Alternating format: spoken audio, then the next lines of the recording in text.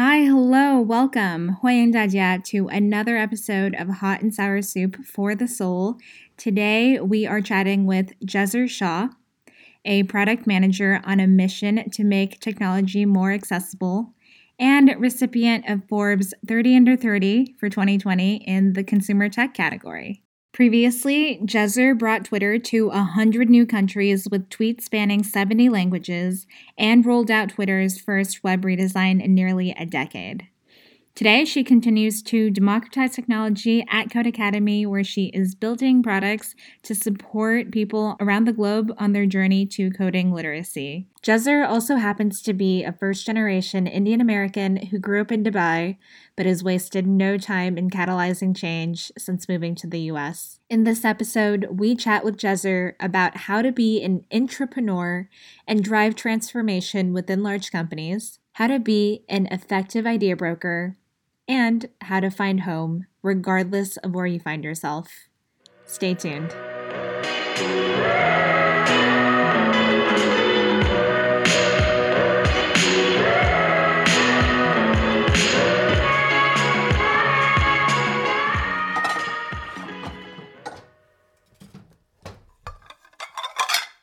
Hi, Jezzer. So nice to have you on the show. So excited to be here.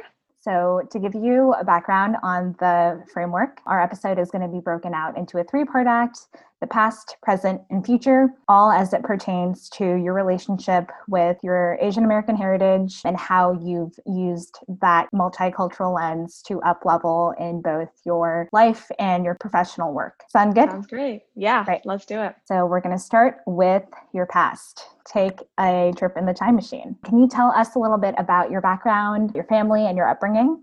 Yeah. So I was born in India, but I spent most of my time growing up in Dubai. I lived there from like the ages of 2 to till I was in 11th grade. So whatever age that is. And I'm originally Indian. For those who don't know much about Dubai or the UAE, the UAE is like this country situated in the Middle East, tends to have like a huge expat population. So a lot of people from different backgrounds, from India, Pakistan, from some of the Asian countries around there, and then also from Europe. So it's actually quite a melting pot of places and people. And so when I was growing up in Dubai, I found that most of our time was spent as a family and as my sister and I were growing up around Indian people. Like, even though it was so multicultural, a lot of the communities, they would usually stick together. There's a sort of like comfort from like home and like having someone who had similar experiences to you.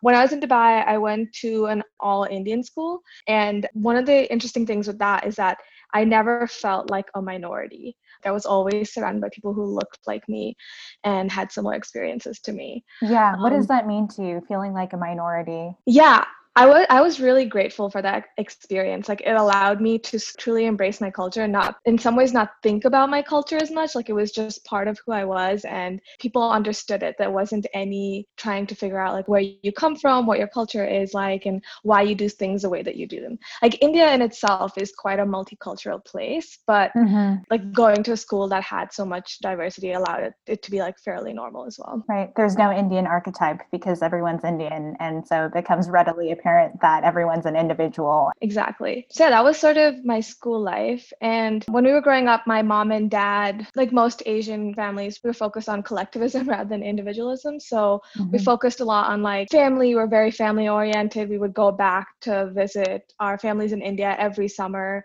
And the other thing that I feel like when I was looking back at my experience as a child is there's a sport in India. It's a sport called cricket. And so growing up, we used to play a lot of cricket, actually. My dad really emphasized sports early on in our lives, to the point that we actually both, my sister and I, went on to play international cricket and represented the UAE in like tournaments abroad. And that's actually weirdly my first ever job that I got paid for. Like, there was a lot of emphasis on like sort of understanding what it means to be on a team early on in my life. And I think that actually really in some ways still defines the way I behave in a team. What kind of lessons did you learn while you were playing cricket on a team that you still utilize today? Yeah, I think one of the things that I learned is that it's really not beneficial to think about like the one person on the team that is in a given moment like might have impacted the way we played or like might have impacted like how we did in a match. Every day is different. Like every day some people perform differently and it's hard to always keep it consistent. Everything that we do together, even if we lose, we lose as a team. It's not on one individual person. I think that has really helped me, especially as a PM, think about giving people the agency to own the decisions that we make while not putting everything on them as the decision maker, Yeah. if that makes sense. Yeah. Yes. Also, a tangential question. You mentioned your first paycheck came as a cricket athlete. Do you remember what you spent that first paycheck on? I think I probably gave it to my mom and dad. Talk about the collective over the individual. Yeah, this is a very strong pattern when I was growing up. My dad is Muslim and we celebrate Eid, so there's something called Eid, which is like you get money every time there's Eid. All that money always went back to my parents. I never got to keep any of it. I don't think I ever went to a mall to go shopping and spend money. It was always like my parents would go get the stuff and then I would usually be like out playing basketball or cricket. Like I was more focused on sports than going to the mall at that age. Yeah. Getting gifted money was more ceremonial than anything. It's like, okay, this happened, but really it's an aggregate bank account and it rolls up to my parents. Yeah, yeah. Same thing happened with Chinese New Year in my family. You know, my peers would be so jealous about the red envelopes that I'd be getting. And they're like, oh, you're so lucky. Like, you don't even have to wash dishes to get your allowance. You just get money delivered to you every year. And I'm like, yeah, but then that $100 is never to be seen again.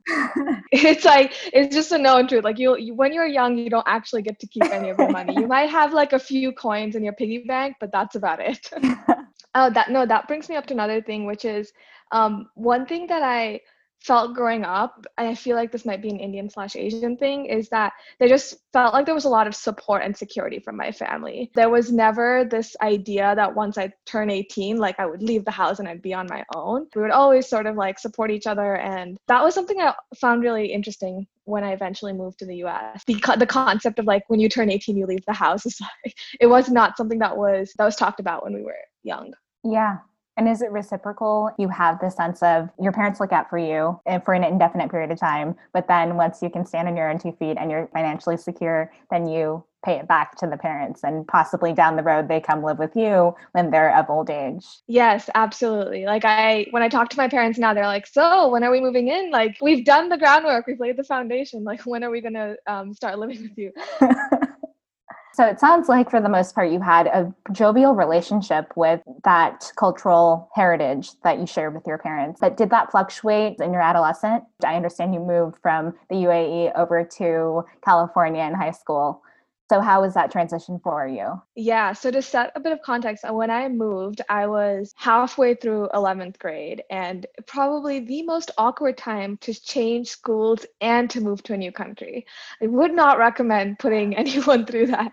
And there was also just a ton of culture shock when I moved to the US. Like when I moved to a small suburb near Sacramento called Roseville, California. And everything was so different about the way that I grew up in Dubai. For example, we didn't have co-ed classrooms in Dubai. Like the schools that I went to, like girls and guys were always separate. That was mind blowing to me to be able to sit next to a guy in class and that be totally okay. But there were also other things. This is also like something that most people probably wouldn't be shocked by, but the fact that you could wear whatever you wanted to school. Growing up in Dubai, we always had uniforms, and that's because almost everyone went to private school. So you didn't have to think about like what you wore, what people would think about what you wore. None of the external like family life came into school. But when I moved to California, I felt such like intense pressure to fit in. Like my clothes weren't right. My accent wasn't right. People didn't know where I was from. It was a lot of shock at once. And so I slowly started suppressing that side of me. Like I was like, okay, I'm just going to try and assimilate as much as possible. To this day, actually, when I speak to people who have American accents, I'll have like a pretty good American accent. But as soon as I switch to talking to my mom and dad, my accent completely changes. It goes back to like what my original accent was. And it's been suppressed because of the experiences in high school. Like I did not want to stand out. I already had such a hard time adjusting. I just wanted people to think that I was just another American girl who just happened to move from a different country. So you pull off an amazing feat from moving to California and in grade 11 and then attending UC Berkeley. How is that transition for you, having gone from the UAE where you were surrounded by people who shared a similar cultural background to moving to a place where you were considered foreign to then going to Berkeley where there are more plentiful Asian folks? Yeah, I think Cal honestly really changed the way that I saw myself. It really helped me re-embrace my Indian identity. For example, when I was in high school, my mom is she's super proud to be Indian. She loves the culture, brings so much color to life. She wears like really bright clothing. And when I was in high school, I used to complain to her about my clothes all the time. And she would be like, why don't you wear this like really cool Indian outfit, make it a bit Western, you could look really edgy. And I was like, no, that is not happening. I am like trying to fit in. I'm just trying to wear jeans and a t-shirt and make it to school and make it back. But once I started going to Cal, such a small change, but my wardrobe actually changed. Like I started wearing like a lot more dupattas, which is like essentially like an Indian scarf. I started adding so much like color and pop that was derived from like Indian clothing into my wardrobe. Oh, it's so poetic. It's like you rebloomed when clothing can speak. I think the way that we dress ourselves is such a potent way to tell a personal narrative. Great. So we have traveled into more or less the present, your time at Cal, and you choosing to study computer science, which has been the horsepower driving your career over the years. So can you share with us how you got into computer science, especially after being a youth athlete? I mean, you had a promising cricket career, girl. Yeah, I actually considered playing for the US when I moved, but living in Roseville and commuting to San Jose, which is where the team practice, was too much for me. So I ended up not doing that. But yeah, so actually right before I came to Cal, I told my parents that I was not going to study. I was not going to become an engineer. And I went to Cal thinking I would study business. And I actually did end up majoring and I went to Haas. But halfway through my time at Cal, my roommate actually was sitting in the hall. And I remember going over to her and being like, yo, what are you doing? How are you able to create so much? And she's like, oh yeah, this is like coding. You can do so much with it. And I remember when I understood what she was studying, it blew my mind. For me, it was so empowering, just the ability to build whatever you can think of, whatever you can imagine. And the internet is pretty accessible. So you can like build things from there. You can actually impact human lives. I was absolutely blown away. And I was like, I think I want to study this. And so she actually is the key piece of like me getting into CS. And I decided to major in CS my junior year of college. If you know anything about college, that is the worst time to decide to add a new major. So I stayed an extra semester at Cal actually to finish my CS major. And I do think that it changed my life and like got me to where I am today. I decided I was like, okay, I like business a little bit. Like once I actually started doing the business major, I realized that it wasn't for me. Like I hated accounting, I hated finance. Then like towards the end, I was like, I did a few internships in consulting, like at PwC, and I realized that's not where I want to be. I did a few internships at startups as an engineer, and also realized that that's not really where I want to, because I felt like I wasn't that great, but B, I also felt like the part of business that I liked was being able to work with people directly. And then this career path was emerging at the time, which is like, how do you become a PM? Like, what is a PM? APM programs were like the rage back then. So that's how I started going down that path. Before you jumped in full force junior year into deciding to also major in computer science, did you do anything to get your feet wet, a test drive of computer science before just deciding, okay, I'm going to pursue this as a major? I don't think I did. And I think one of the things I really valued about the community, or the CS community at Cal, is they were just really welcoming and warm and like trying to help as many people learn how to code, because they knew that it was new for a lot of people, which was in stark contrast to the business school that was very competitive. But yeah, they were so welcoming. I remember my first ever homework assignment for CS, literally I had no idea what to do. And some random person in the lab just walks up to me and is like, hey, I know this is the homework and I can see you're kind of like struggling with it. I think like stayed for an hour helping me. And I was like, this is awesome. Like I want to be surrounded by these kind of people. Okay, well, you have a few people to thank in that CS path. One person running into the hallway and seeing them basically creating the Mona Lisa on their laptop via code.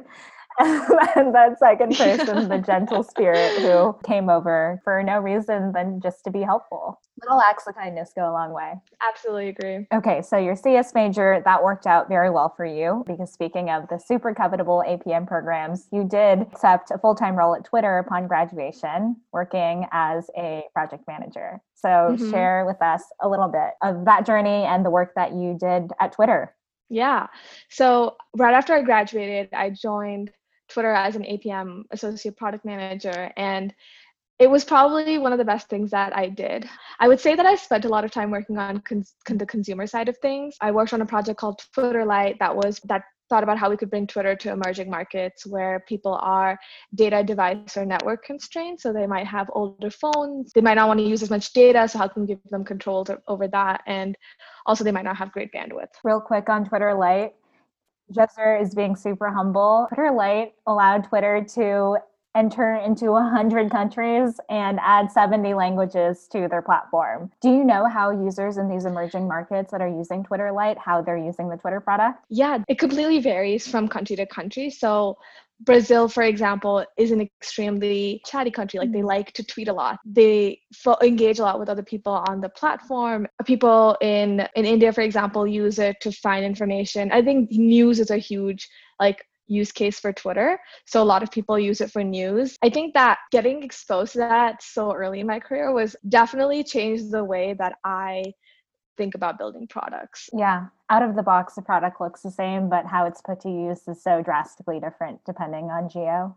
Okay, so Twitter Lite was one thing. And then there's also the desktop experience. Yeah, so that was probably one of the more defining moments of my career, which was redesigning and rebuilding the Twitter.com experience. That was quite defining because of a few reasons. I think one, obviously the scale of the project, but for me, it was also really about the team that I worked with. I just think that the team that I worked with really cared about the people that use the product, and that just made it better. Working with people who care about your customers is great because there is this perception the PM needs to care about the customer the most, but I think it's everyone's responsibility. And the team that I worked with, everyone was extremely customer minded. Everyone cared about the experience. We spent a lot of time talking about what do we want to prioritize because we were mostly aligned on the customer needs. That reminds me of Albert Einstein quote where he says, if you gave me 1 hour to solve a problem, I would spend 55 minutes thinking about the problems and 5 minutes solving it. Yeah. Yeah, thinking about the right problem to solve is, I think, so important and underrated in product management. Do you have any tactical advice as to how to break down a large problem into small ones and then prioritize how to solve them?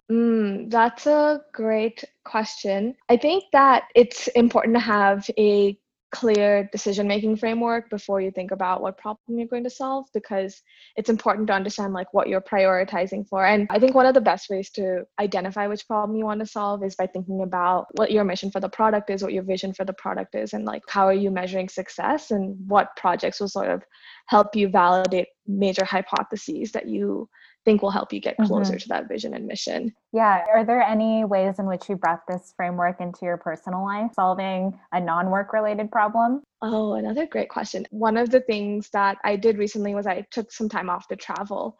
And that decision was to solve a very specific problem, but I had to spend a lot of time thinking about, is this the right problem and is this the way I want to approach it? And for me, the problem was I was feeling a bit burnt out, and I also was looking for inspiration outside the US. I felt like I had been in the Silicon Valley for such a long time. Almost everyone works in tech. So I wanted to step away from that, take some time off, go different places, meet different people, think about other things that I might want to do. When I was traveling, one of my goals was to determine if I want to stay in tech. And I decided that I would stay in tech for now, but I don't think I want to stay in it in the long term. I think that's one of the things I really valued when I was traveling. I got to spend a lot of time appreciating Mother Earth and also coming to the realization that we aren't taking care of it. Every single country that I went to, off the top of my head, I think I went to between 8 to 10 countries. Every single country was talking about climate change, how their summers or their winters had completely changed because of climate change. When I was in Iceland, we went to see a glacier, and the parking lot for the glacier it used to be like when you parked, you could get to the glacier in like 15 minutes. And when we parked, it took us an hour to get to the glacier. Wow. Like it had receded that much over the course of one guy's lifetime, and he was like probably in his 30s. I think that's where collectivism actually comes in handy, because we're not just thinking about the individual. We're thinking, if we were to think about Earth as a community, what would we be prioritizing as issues to fix, rather than if we were just thinking about our individual happiness and goals. Yeah. Talking about making impact at scale, because that's what it takes in order to solve something of global scale. When you were at Twitter, going back real quick, I think oftentimes people think about working in a large company and think about becoming a cog in a wheel, and they're one member of this behemoth of a ship, and there's nothing that they can do to steer it, and it can feel kind of discouraging at times. But on the flip, I think there's also the perspective that you can take where when you're an individual working in a behemoth, you're not necessarily in the passenger seat. And if you are even able to move this boat by an inch, you're moving so many people. So there's a sense of being an intrapreneur as opposed to an entrepreneur when you're working in a large company. Did you feel that you were empowered to be an entrepreneur at Twitter? And if you did, what kind of steps did you take to capitalize on that opportunity? Yeah, I was empowered to be an entrepreneur at that type of definition at Twitter. To give you a very concrete example of where I think Twitter actually demonstrated this is we have hack weeks. Most companies have hack weeks, which is time for employees to sort of focus on non-work things and build whatever they want, ideas that they've thought of. And one of the hack weeks that I worked on, I built a product called Bookmarks, because I thought that it was a very clear need. I'd dug into research reports, and I'd found that one of the parts of information gathering or consuming information on Twitter was consuming it and then saving it to come back to later. And there was no mechanism for you to do that. So for Hack Week, we built this out. It was pretty functional. And then the consumer product team saw that at the time and was like, this is awesome. We should ship this. And it went from being like a Hack Week project to being an actual product that is now, it's a feature within the app. And at the individual level too, between Bookmarks, Twitter Lite, and the desktop update for Twitter, it seems like you are really good at selling your ideas and selling new product features. Can you share with the listeners a little bit on your strategy? How can you package an idea in a way that you're able to get buy-in from others? Yeah, when it comes to ideas, personally, my framework has always been writing things down and thinking about the cohesive story and how it fits into the broader mission of the company. And also thinking about how it plays into the current situation that your team might be in. If they're working on a huge infrastructural project, it might not be the right time to come in with a new feature idea.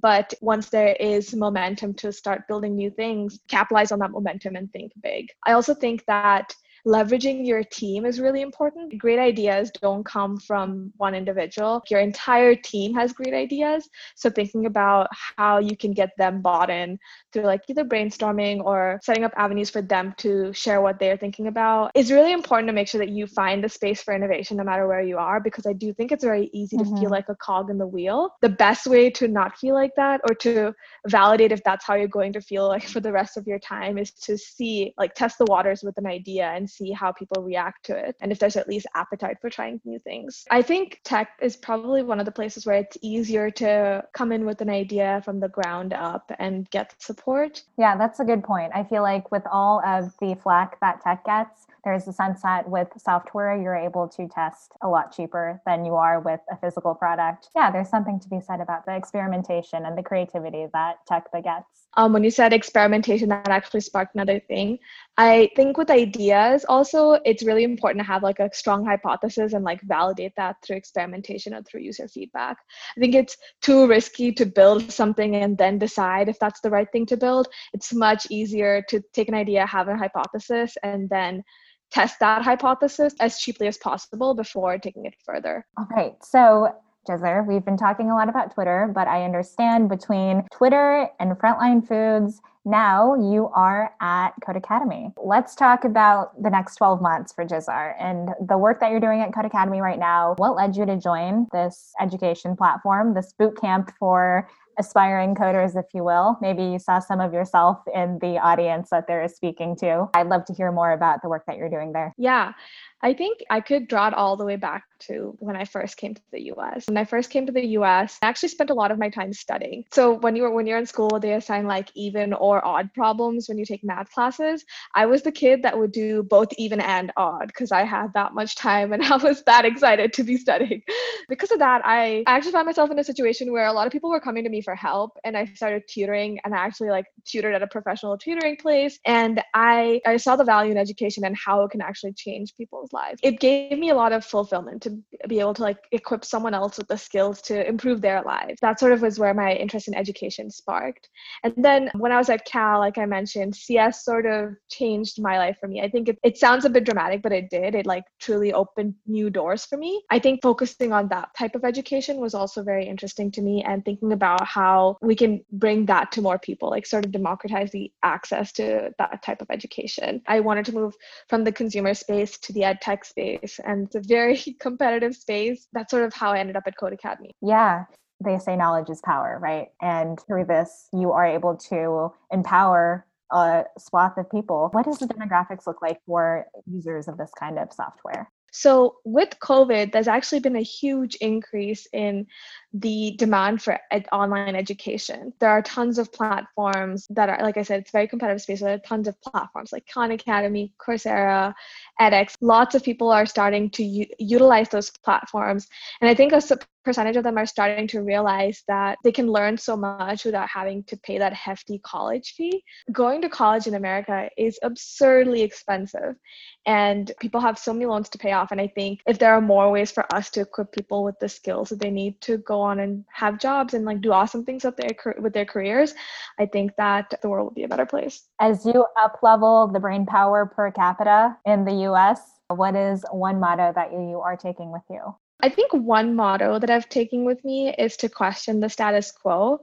I think that actually it's a Haas principle, but I've held it very close to my chest since I was in school, because I actually truly think that education is an industry that should and will probably be disrupted soon. I think there's lots of industries that have been disrupted by tech, and education is one of the hardest ones. There's so much that can be done to like make it easier for people to learn, and also equip teachers with the tools that they need. I think like we as a generation are starting to just question the way things are and why they are the way they are.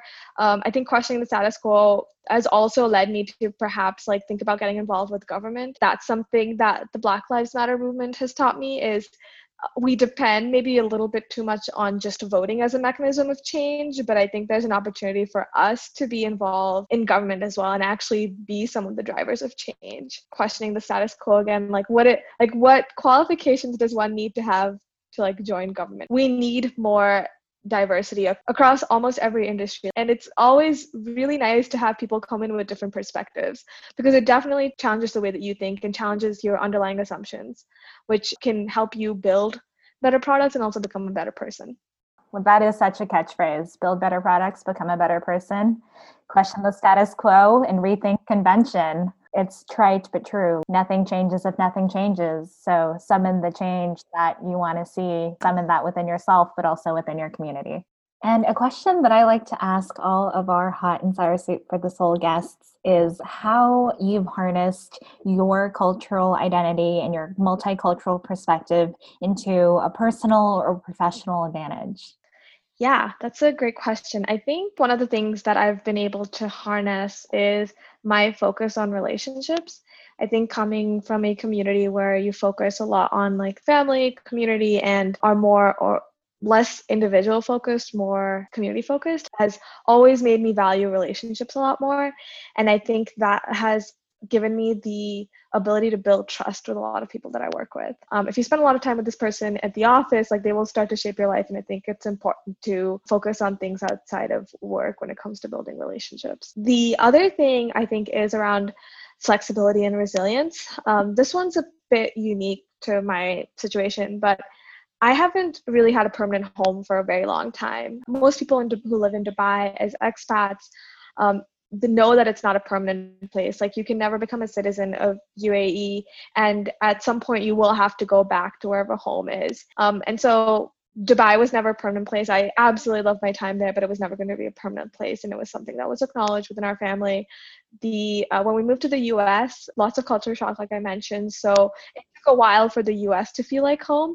While it might seem a bit sad at first, I think what it's allowed me to build is like flexibility. I sort of define what home means for me now. Like, home for me is sometimes it's like on my phone, because home is like where I can see my family, and it's usually on my phone through one of the many apps that I have. Home is also sort of the people that I surround myself with. And I think, again, I feel like it comes back to relationships. I think the experiences that I've had with like moving so much has really made me value relationships. Things might change at the drop of a hat, but the skills to create a home are within you. Basically, you have that toolkit and the timber and the nails and the hammer and all. And it ties back well too to what you were saying earlier about being an effective salesperson of ideas when you are a product manager and building those relationships, because those are the relationships and that like line of intimacy that you can leverage to get your ideas into motion.